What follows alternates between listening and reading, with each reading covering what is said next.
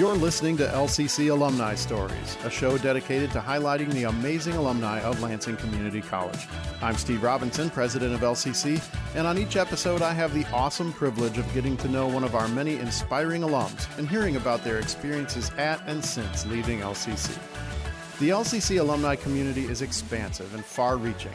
They're an incredibly diverse group of people representative of all walks of life, working in hundreds of industries across the country.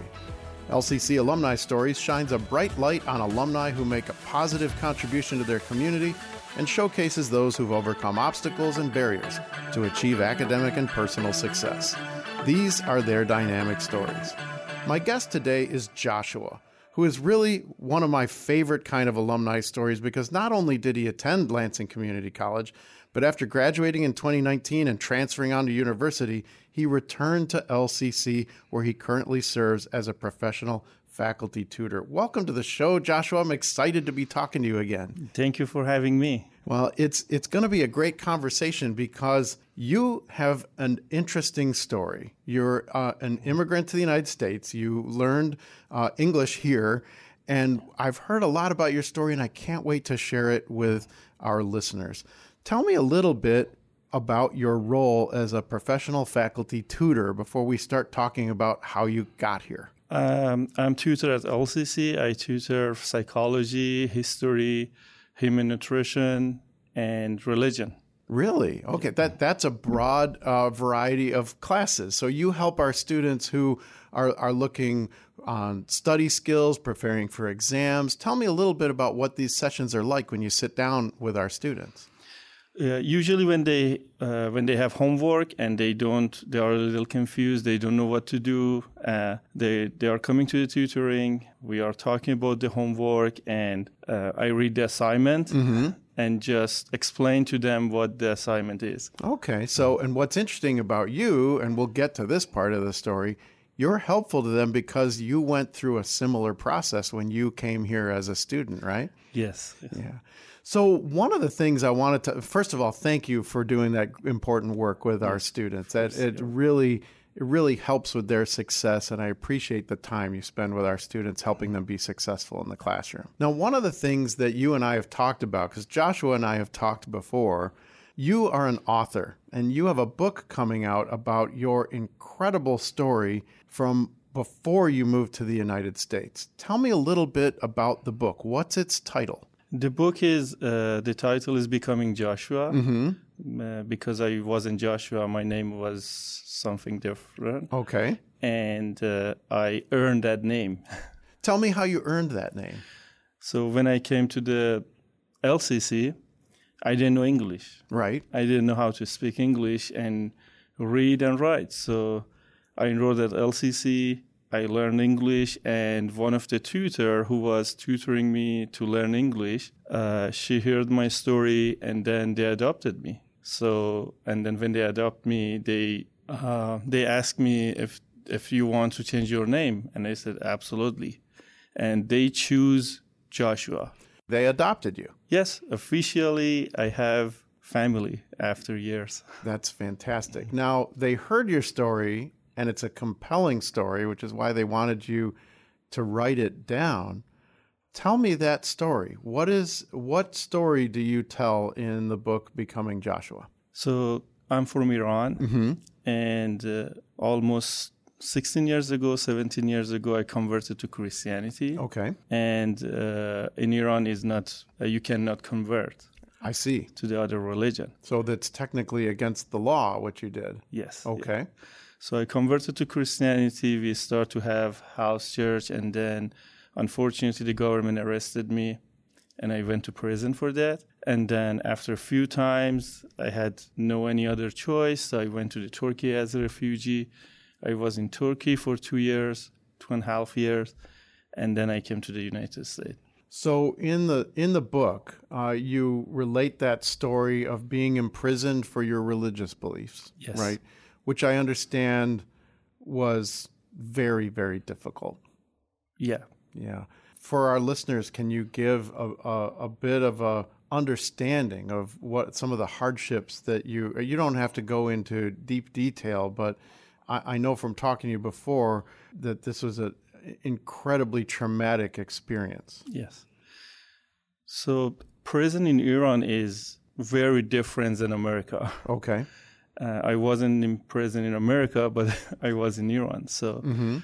in Iran, when you're in prison as a person who converted, Okay. They don't just put you in prison. They take your soul. How? So it's not just physically. Okay.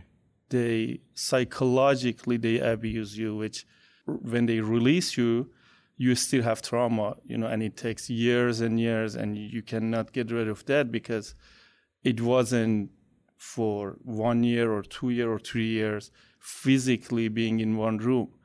They abuse you psychologically in many different ways. Oh, no. Well, I'm so sorry that happened to you. Now, how long were you imprisoned in Iran? They arrested me a few times. The second time was the longest one, which means it was about 15 months. But 15 months? The second time, first time was 3 months, second time was 15 months, and then a few other times, which overall together I was in prison in Iran for 27 months.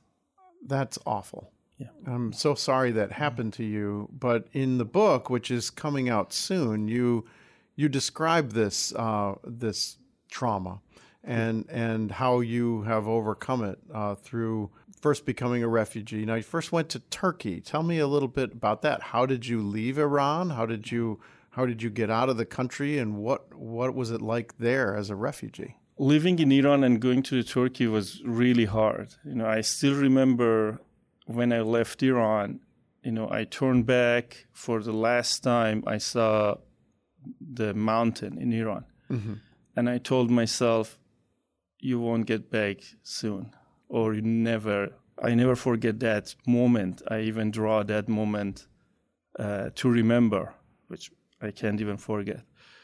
So when I went to Turkey, I enrolled to United Nations as a refugee, mm-hmm. and then the process was, it was a long process. So I didn't have any money. I didn't have anything except my backpack. Wow. I want to ask you a question about leaving Iran then, because when I heard you talking, I heard two things. One is, even though terrible things had happened to you in Iran, you were very sad to leave your country, right? You looked at the mountains and you had this realization that you might not see that landscape again. Yeah. What kind of feelings did you have as you were having that complex thought of, I love where I'm from, but I was treated so poorly here? Talk to me about what that was like for you. Even the government treated me very well, not me, many people like me, mm-hmm. Because it's still where that's a place that I born. Mm-hmm. Yeah. And there is a lot of people, they need help spiritually. Mm-hmm. I don't know if I can help them physically.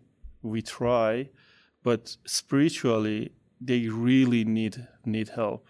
For me, it was when I found Jesus in the darkest country. Mm-hmm. And life was much better for me in that time, even when I was in prison, when I was in pressure, because I knew the real freedom is not the type of freedom that government give it to you. The real freedom is the freedom that you will find and you will understand what the truth is. Wow. And I wanted to share that truth with anyone, even the homeless, those people who are poor or rich. It doesn't matter, because even if you have money and you are rich, if you don't have a real freedom, which is, to me, the real freedom is knowing the truth, mm-hmm. you are still poor. Right. And speaking of being poor, you mentioned that all you had was your backpack. Yes. You're a UN refugee in Turkey. How do you get from Turkey to the United States? So UN interviewed me in a few times, mm-hmm. and then they asked me which country you don't want to go. They don't ask you which country you want to go. So they ask you where you don't want to go. Yeah. Wow. So you told them which countries you didn't want to go to, and then what happened? And then they choose me. They choose me the country America. Okay. And then after America, they send me again email and they told me which state or do you know anyone? And I said, I don't know anyone and I have no clue Wow. about America. So they choose here, Lansing, and I came to the Lansing. Wow. So you were part of a refugee program that brought you to Lansing with just your backpack.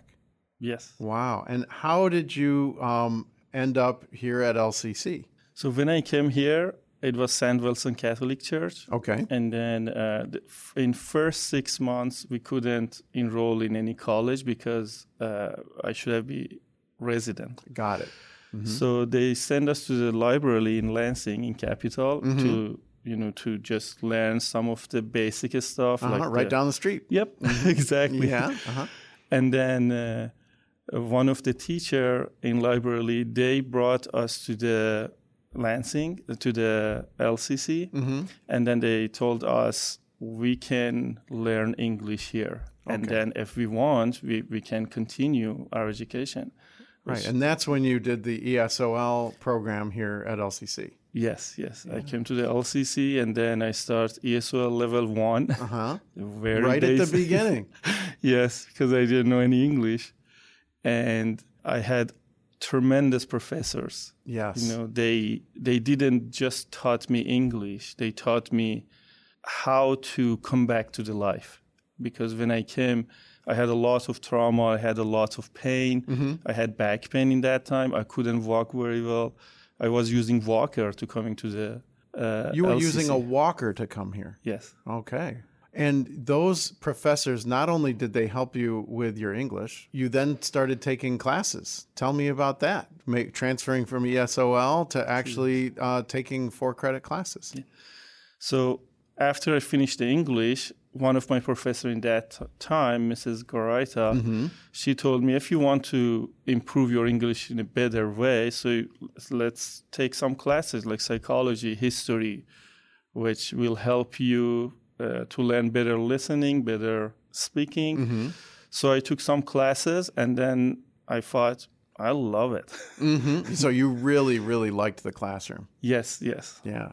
What were some of your favorite classes? Absolutely. Psychology classes was awesome. And I loved those professors, which they taught me psychology and reading and writing. I still remember every second of those classes. Wow. And you've put a lot of that into practice. We'll talk about that in a minute about the book. But tell me a little bit about, you don't have to say where you're transferring, but you've been very successful here as a student. You're a professional tutor, so you help other students be successful. But now you're transferring to a university. What do you hope to study, and what degree do you hope to earn at university? My goals is graduate as a psychology student. And the reason that I want to study psychology, because I really want to understand why some people torture. You want to understand what moves people to torture. To torture others because of, belief. Right. Or because of who they want to be. And to me, that field is very important. I just want to understand human behavior better. Right. And you come at this from a very specific vantage point because of your experience. Yes. There are not many people studying torture who have been through what you've been through. Yeah. This might be too personal a question, but when you read about things like humans mistreating other humans or the psychology behind torture, that must be so hard for you given what you've been through. What's it like to study that on an academic level when you've experienced it so personally? Is it harder, you think? When you experience it, definitely is not good because you are in that situation. But in academic, it's not easy. No. Do you ever have to put down what you're reading and take a break? Yes. Yeah. It's happened to me a lot. Sometimes when I read some of the human behavior book, and that those books is about torturing other people or why they do this, it takes really more time because I have to stop many times and drink water or sometimes walk and then come back and then read it again. Because it brings back traumatic memories. Yes, yeah. Wow. So as you're working with your professors, and I know you and I have talked about your professors and with your professors, they were moved to encourage you to write your story. Tell me about that. Which professors told you you need to write this down, and how did that actually start? It's all start with Mrs. Goraita. Okay. And she was working with me in ESL level 2, level 3, 4, 5, all the way She on. was there with you all the way. And yes, yeah. And I remember when I started to learn to write one paragraph, she was with me. And then when I started to write the essay, I remember I wrote the essay about my faith and what's happened to me. I remember she read that essay for first time and she told me that's the biggest story. It is a big story.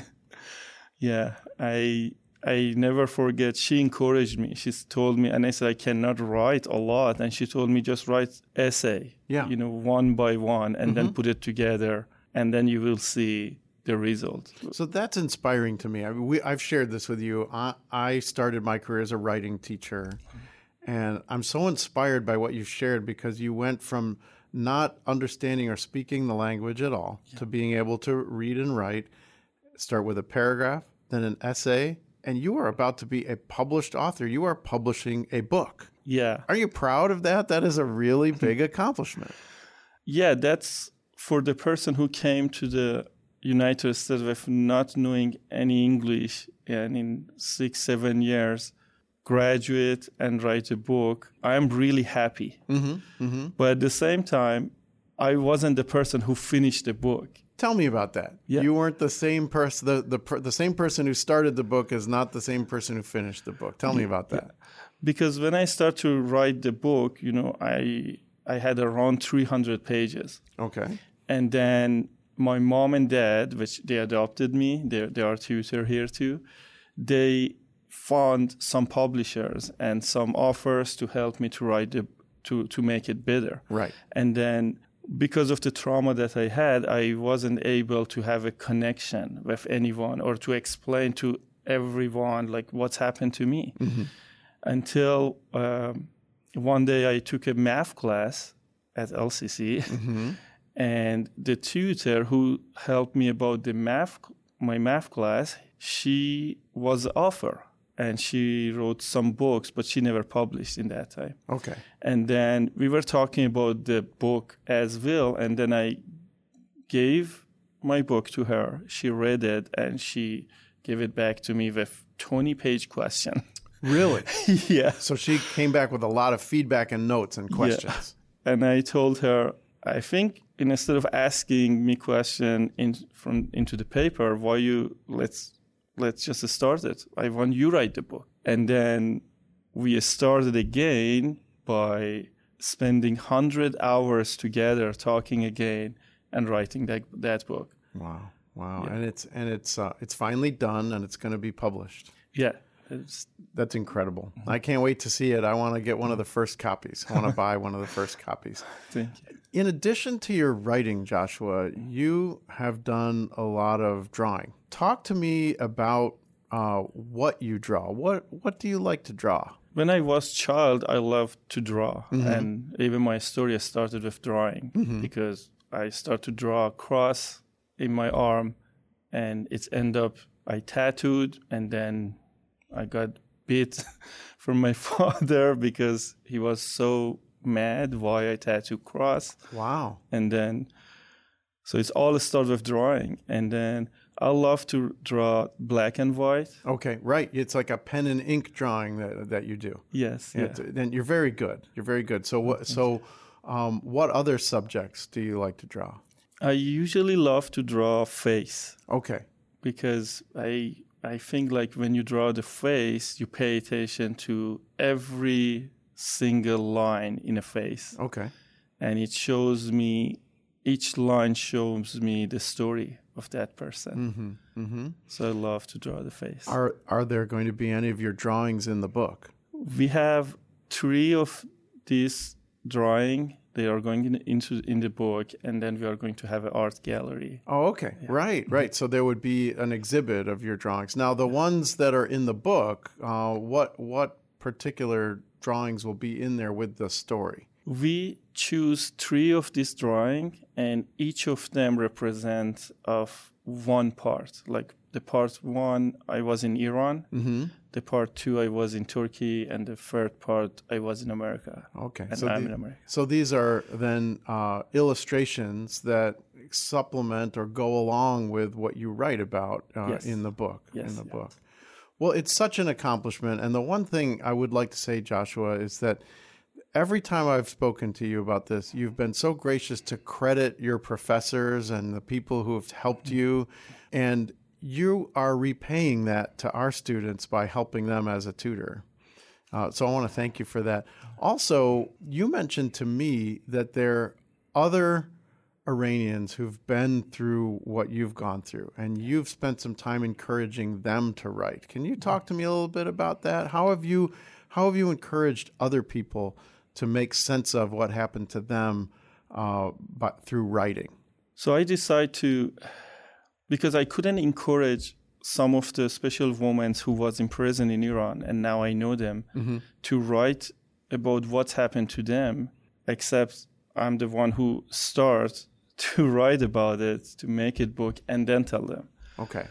Because writing about pain is not easy. And it's not just about the pain, especially those who goes through the trauma or through the prison in Iran, special women. It's not easy to talk about it. Right. Because I went to prison in Iran as a man, mm-hmm. and then it took me 6 years psychologically until I prepare my mind to talk about it. Right. And I cannot even imagine for women how much would be hard, because even living as a woman in Iran is not easy. Okay. And imagine if you go to the prison as a woman, you go 10 times worse than men's. Really? Is that so? You have learned that the experience that women had in prison was more harsh and more intense? Yeah. Mm-hmm. Oh, that's awful to think about. But you shared with me that some of the women you've talked to who've had similar experiences to yours are very happy that you've written your book. Yeah, they were so... I still didn't give them the book to read it, because mm-hmm. I told them, you should order and buy the book. That's right. Order and buy the book. And that's an important role of an author, right? You want people to read it, and you have spent a lot of time writing it. So, well, that's wonderful. Well, Joshua, I really appreciate you spending some time with me on Alumni Stories. Thanks for what you do for our students. Thanks for sharing your story as your success here at LCC. And I wish you all the best as you transfer to university to continue your studies in psychology. Thank you so much. Thank you so much for having me here. Yeah. LCC Alumni Stories is recorded and produced by Steve Robinson on LCC's downtown campus. The soundtrack, Who Told You, is licensed through DeWolf Music and was performed by Ian McCanty. Thanks for listening. Learn more about what our alum have been up to at lccconnect.org. If you're an alum from LCC and you want to share your story with me, send me an email at steve_robinson@lcc.edu. Until next time, keep learning. This is LCC Connect on WLNZ 89.7 FM. Featuring the staff, faculty, students, and others that help to make Lansing's premier college what it is today. You're listening to LCC Connect. To find out more about our featured programs or to listen on demand, visit us at lccconnect.org. LCC Connect. Voices. Vibes. Vision. K-12 Operations at Lansing Community College is a proud collaborator of the Lansing Promise Scholarship, offering graduating high school seniors who live within the Lansing School District and attend a high school within district boundaries an opportunity to attend LCC. The scholarship offers 65 credits over the course of 4 years from high school graduation. For more information on the Lansing Promise Scholarship at LCC, please visit lcc.edu/hope.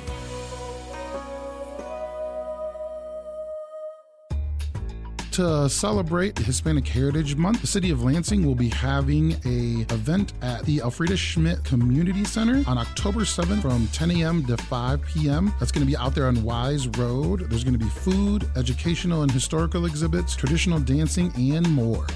Once again, this event, a celebration of Hispanic Heritage Month, taking place October 7th. To keep up to date with this event and other events by the City of Lansing, visit the official City of Lansing Facebook page. Hi, I'm Melissa Kaplan, and I host a show called Galaxy Forum on LCC Connect. It's all about the creativity in our classrooms and on campus here at LCC and the connections we have with the community. You can catch Galaxy Forum here on LCC Connect or listen anytime at lccconnect.org. Lansing Community College's Fresh Start program forgives outstanding student balances, allowing students to re-enroll without penalty. Fresh Start does not apply to student loan creditors. Learn more at lcc.edu/freshstart. LCC Connect. Voices, Vibes. Vision.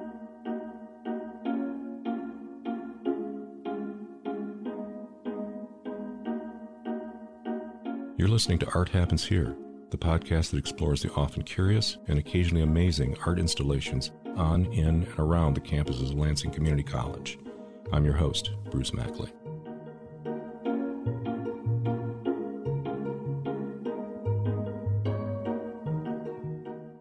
Well, today on Art Happens Here, I have the distinct honor and privilege of interviewing an individual who has contributed heavily to the beautification of Lansing Community College from an artistic standpoint. This man has been doing his work for quite a while. He is a craftsman. He is an artist, an artisan, probably an intellectual too, and we're going to find that out for sure. Jim Cunningham, welcome to the show.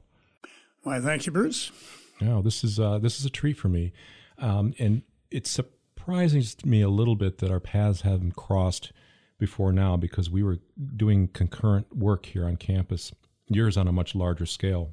And they'd unveil these things, and it was just awe-inspiring, some of the work that you've done here. And we're probably going to have a couple conversations. The first conversation I'd like to have with you is, first of all, I'm going to touch on what you're about, where you're from, your training, your interests, and then on a specific sculpture that is become synonymous with Lansing Community College from a visual, from an iconic standpoint. So, first of all, where are you from, Jim? Well, I grew up in Pennsylvania. Yeah. And went to school at Purdue and in California. And after some unusual sojourns internationally, came here. And my formal training actually is as a veterinarian and as a physiologist.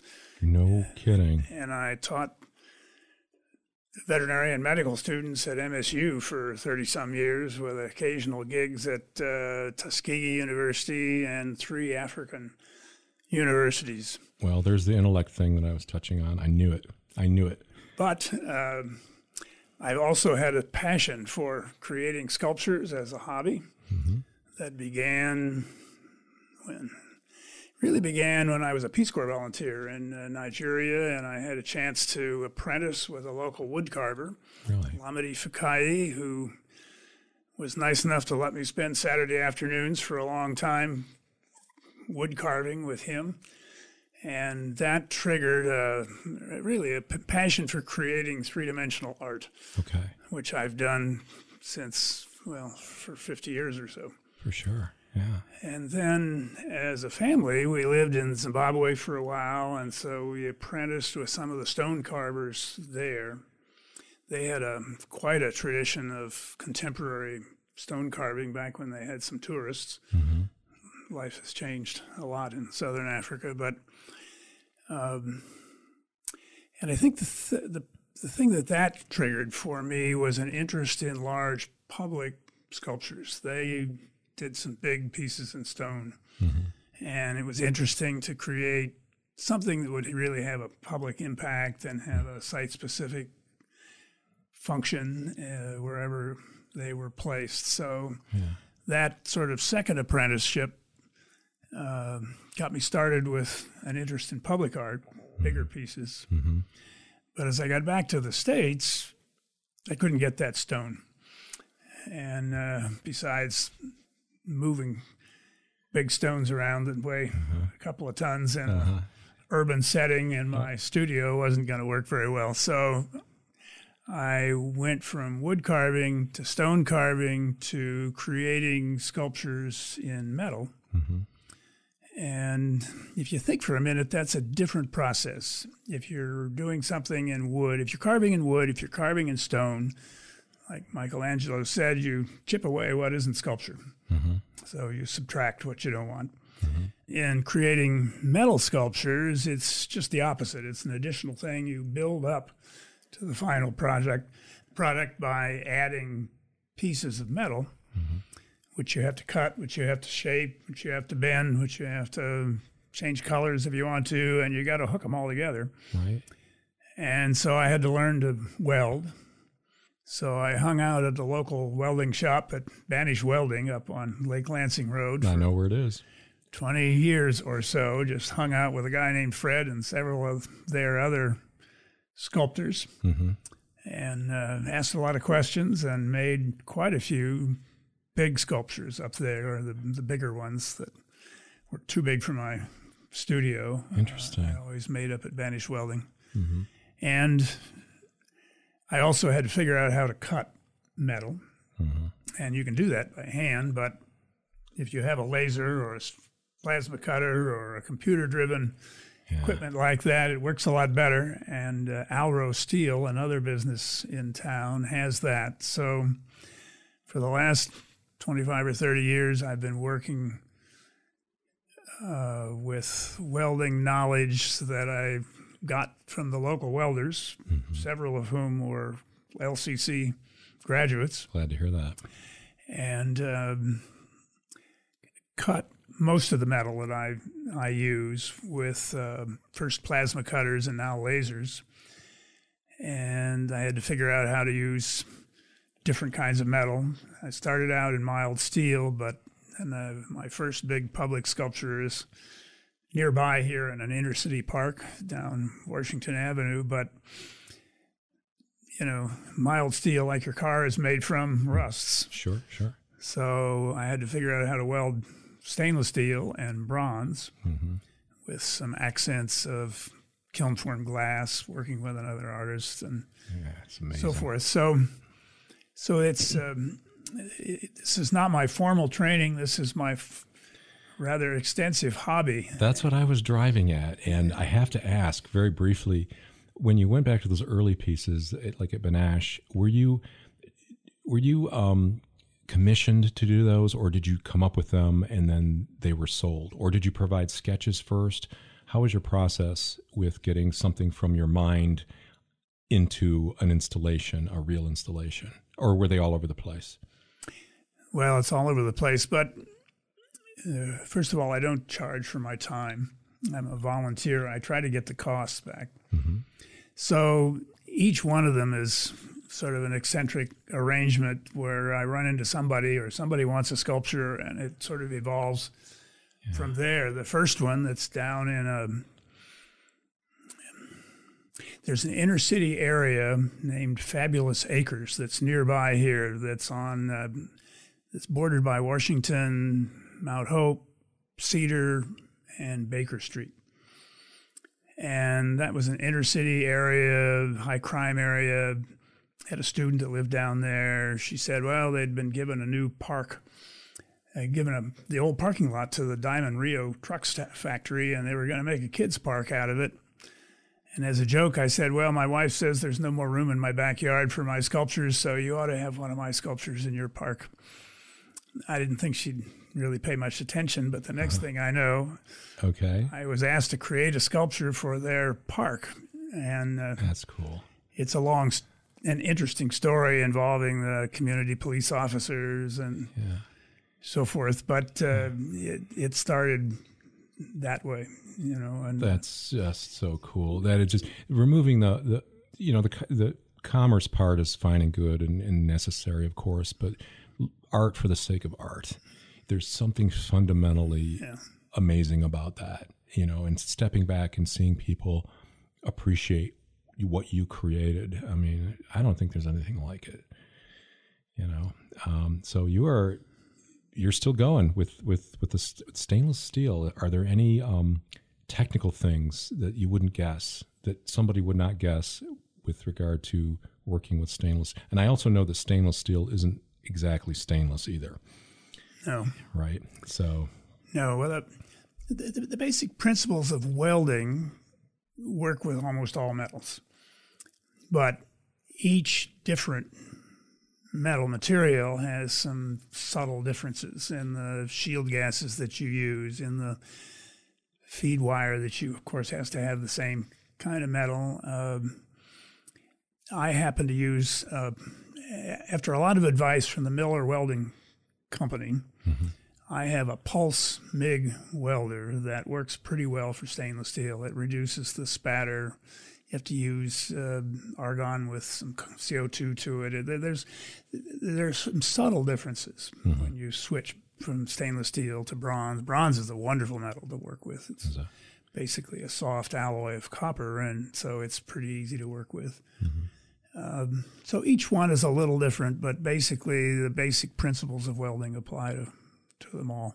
And I imagine, correct me if I'm wrong, and I'm wrong a lot when it comes to the areas outside of my expertise, but the design would probably depend on the material. You could probably expect more performance, and not just resistance to corrosion, but the actual design, how thin you can go, how high you can go with regard to certain metals versus other metals.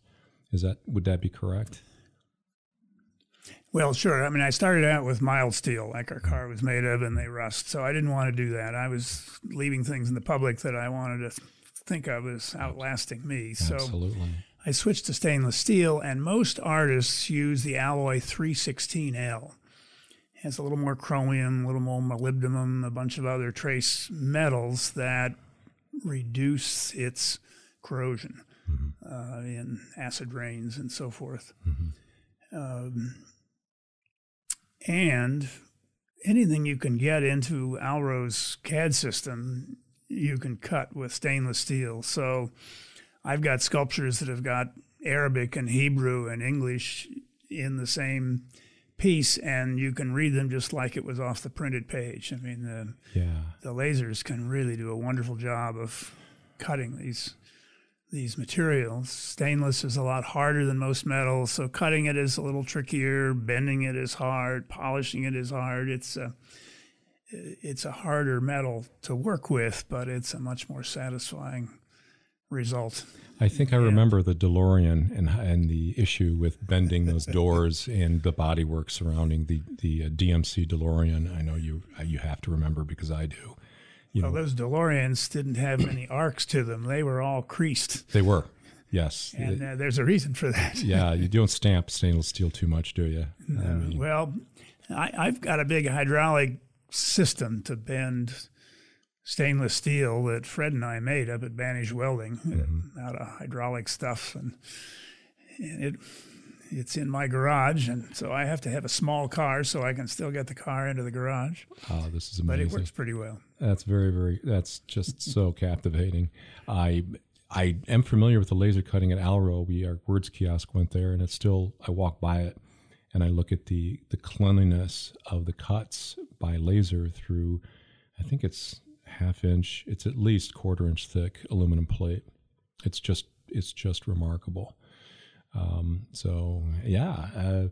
Are there any pieces that you've done that fell outside of your area of comfort or expertise, size-wise, or with regard to complexity of design, anything like that you actually hit a wall, or you were because I'll do this, I'll design something I can't execute, and it'll sit there until I kind of figure it out. Anything like that you could share? Well, this might be a good a good time to talk about education and community. Good. In some detail, because there's a story, several stories, as you might expect. Sure. And size had to do with great part of the tensions. Let me preface this to our listeners. This installation was a very big deal when it went in. President Knight, Dr. Brent Knight, wanted something that denoted our south border of our downtown campus, something visually captivating that was clearly, you knew exactly where you were with regard to Lansing Community College and Lansing's downtown campus. And what was imagined was known at the time, it was known as the Red Ribbon. And if you can, for those that haven't seen it, try to describe this beautiful artwork. It's on a large pedestal, a large circular, I take it, marble fascia pedestal. And it looks like a frozen satin ribbon that's steel, that is billowing in a spiral upward. And this thing is probably 20 feet tall, maybe more. The ribbon itself, parts of the ribbon, I think, are around 20 inches wide, maybe, ish. Yeah. And it looks like it's frozen like it's billowing in the wind. And it's supported by a chromium support component that rises through the middle.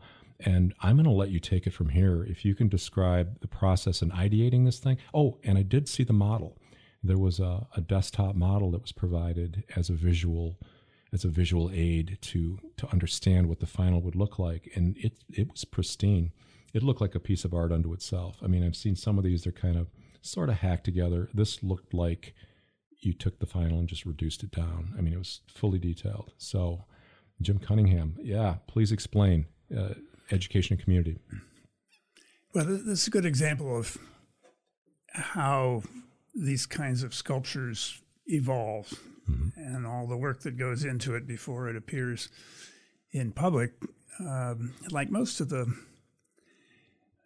art on campus, I think it began with an idea in Dr. Knight's head as he worked to beautify the campus. And I certainly applaud all the work that he's done to make this a very appealing place.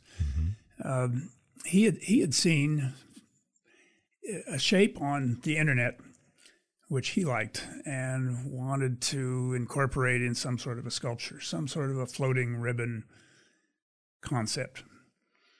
And through some back channels, I wound up being recruited to sort of make it happen. And so in most cases, when you're creating a big sculpture like this, it starts with a couple of models to sort of create possible shapes and be the source of discussion.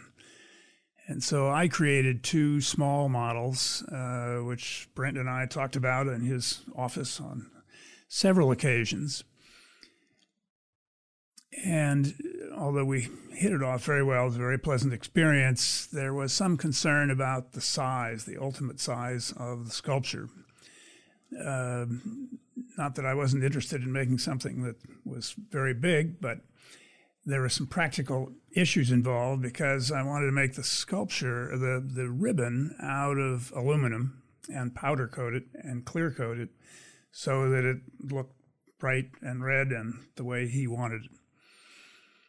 But the powder coating people only had a kiln that would incorporate a 12-foot piece of metal. So my model was with the presumption that it would be about 12 feet tall. Okay. And of course, Dr. Knight had his heart set on it's becoming 20 feet tall.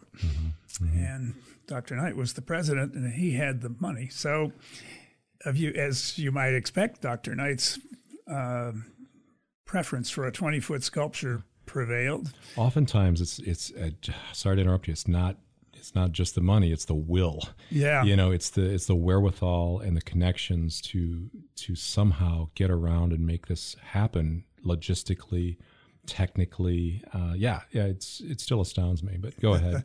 Well, it was fun, two strong-willed personalities working together.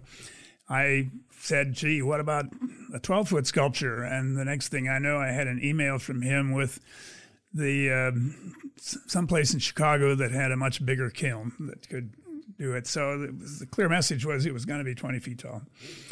And so I redesigned it so that the ribbon came apart in 7 pieces.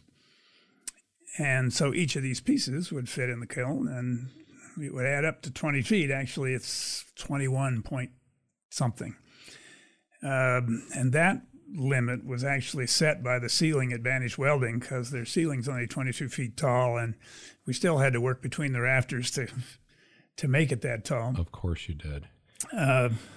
So that was a mild tension of the size that got sorted out that way. And a ribbon can't just float in space. It's got to have something to hold it up. And so we came up with this long pipe that holds it up, and a system of anchoring the whole thing to the ground. And because it was so large and it's going to be heavy enough, I had 2 requirements myself. I wanted a structural engineer to deal with the base Absolutely. in such a way that it was safe, and I wanted a certified welder to do the welding, because I wasn't as formally trained as people that come through your program. So interesting. That introduced me to a guy named Jake, who was the certified welder at Banish Welding, and Jake and I have gone on to make any number of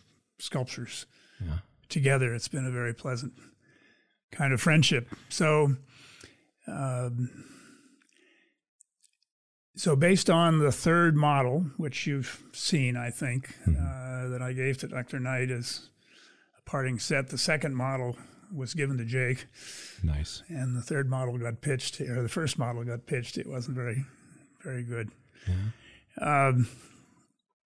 And so through these sorts of discussions, and we chose a model that we were happy with, then I had to translate that into Alro's CAD system. So with the help of one of their programmers, we converted all these shapes into the computer, and then the computer can make it any size we want. And we scaled it appropriately. The laser was used to cut all the ribbon sections, which is out of an alloy. The alloy is 5052 aluminum. It's an alloy of aluminum that can be bent. And so all those parts got delivered to Banish Welding, and Jake and I used an ancient old slip roll bender machine that has a colorful history, came down from the Upper Peninsula in a snowstorm in the back of a truck. And it probably has foot pedals and giant rollers and the whole bit, and keep your hands clear. Pull on chains, and it's medieval, right? It's still there. It doesn't work very well, but we cajoled it into making that ribbon. And when we scaled the ribbon up to the width you suggested, initially we forgot to scale the thickness as well.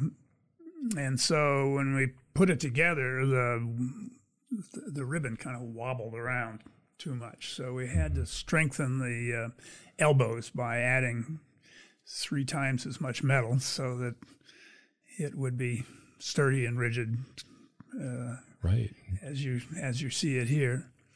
But it's also an example of something I learned from the Zimbabweans. If you're going to create a public piece of art, you enrich it by giving it a title. And you enrich it further by giving it a site-specific function.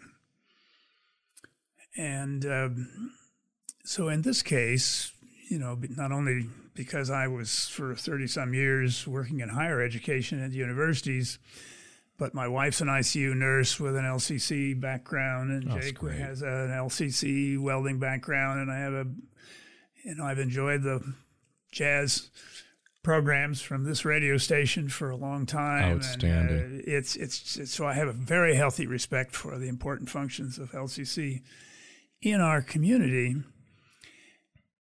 And so I gave it the title education and community. And the way I see that working is that the silver pole, the stainless steel pole that holds the ribbon up, is the education provided by LCC. And the ribbon is the community.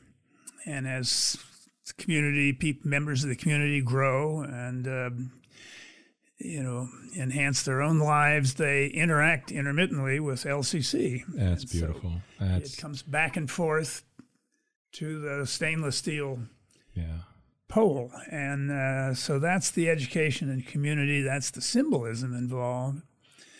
And I just enjoy, as a hobby, creating abstract sculpture. I just enjoy staring out the window and sipping coffee and thinking about shapes, and then thinking about the symbolism, and if it can be site-specific and serve a purpose that's sort of a place-making purpose, so much the better. So much the better. Yeah. Through my interactions with Brent Knight, with my feelings about the community college, it's just been a very nice experience, and I'm happy with the way this particular sculpture turned out. That's wonderful. One other tension that Brent and I had was that I discovered he had his heart set on the stainless steel being a mirror finish.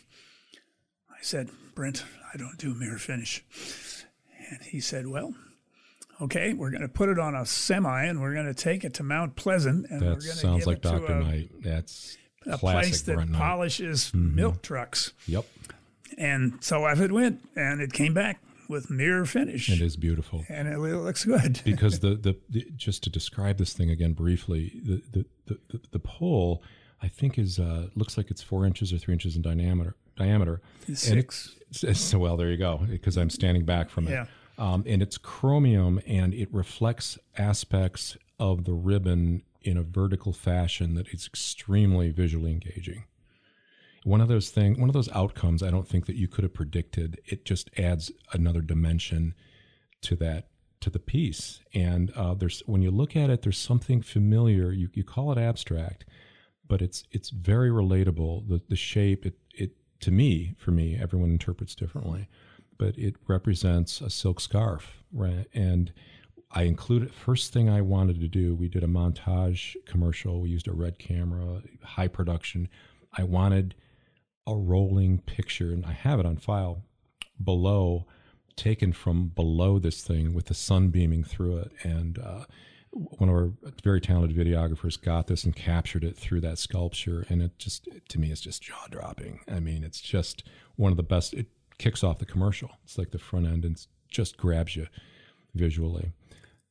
Yeah, those are the most interesting pictures I've seen of it, are straight up right through the ribbon. Yeah, with the sky. I remember the day they unveiled it. It was raining. We meant to, I believe, there was a media blitz around this because it was part of the Arts and Sciences renovation, sort of in tandem with it, because it resides just outside of our Arts and Sciences building there in Shiawassee. And it was raining, so we couldn't do a proper unveiling, as with, like a big drop, the cloth drops and everything. It was raining, and the mayor came in, and very many people were there, and it was quite an event, even in the rain. I mean, it's like fire engine red. It just stands off, and you can see it. You can be blocks away down Washington, Avenue, and there it is. That's LCC. There it is. Wow. And that's more than I ever realized about that particular sculpture. And thank you for sharing that. Is there anything more about that work? Now, I remember there was concern about people climbing on it. And this has been like an issue with me, with certain projects that I've been involved in too, is just that, and a little bit of anxiety surrounding it. I know our campus is heavily surveilled, and we're very safe, a very safe campus, beautiful, obviously. Did that ever come into discussion? Safety issues, wind maybe? You said you had a structural engineer come in. I'm sure it flexes in the wind if there's a high wind. Well, we reinforced the ribbon in such a way that it didn't move in substantial wind. Mm-hmm. The structural engineer redesigned the base of it so that it's not going anywhere. It's not going anywhere. Yeah. You don't see that. It's below that bottom plate. But what's below the bottom plate is most of the weight.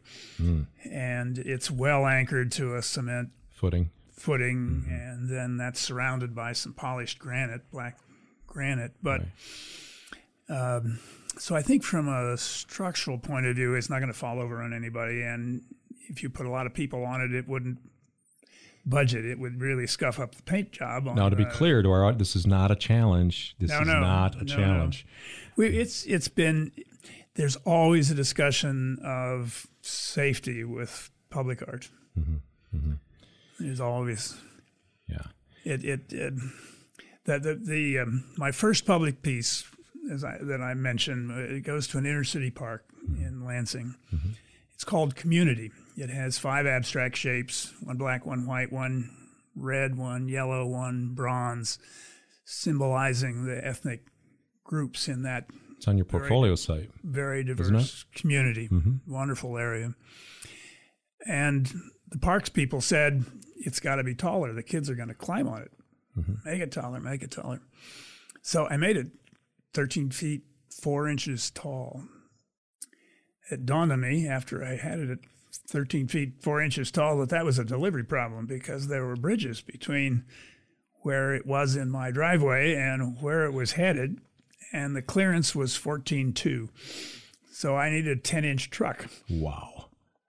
And we solved that problem because the local contractor loaned us the forklift, and we bolted it to the forklift. And when we came to the bridges, we just lowered it down on the ground. But we sited it in that location. It's called Barb Dean's Tot Lot, first park named for an African-American woman. And we sited it so Barb Dean could see it from her living room easy chair. How cool is that?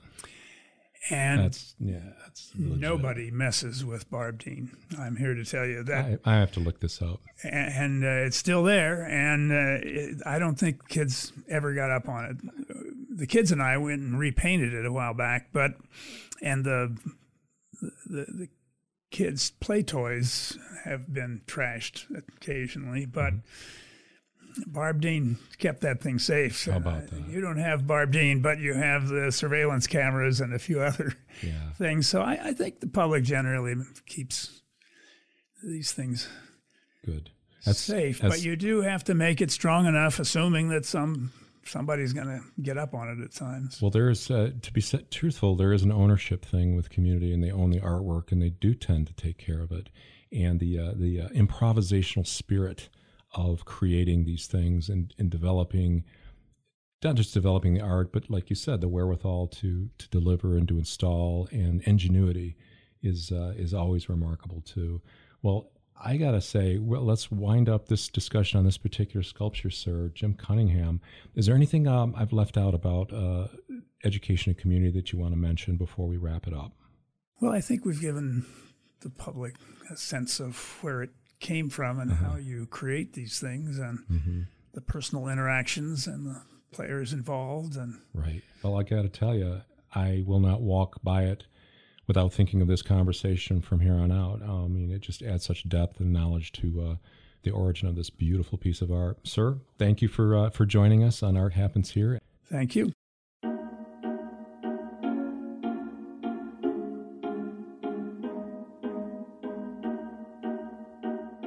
Audrey Hepburn once said, "Nothing is impossible." The word itself says, "I'm possible." If you want to check out what I've been talking about, just visit this episode at lccconnect.org. Art Happens Here is a production of LCC Connect. Thanks for lending us your imagination.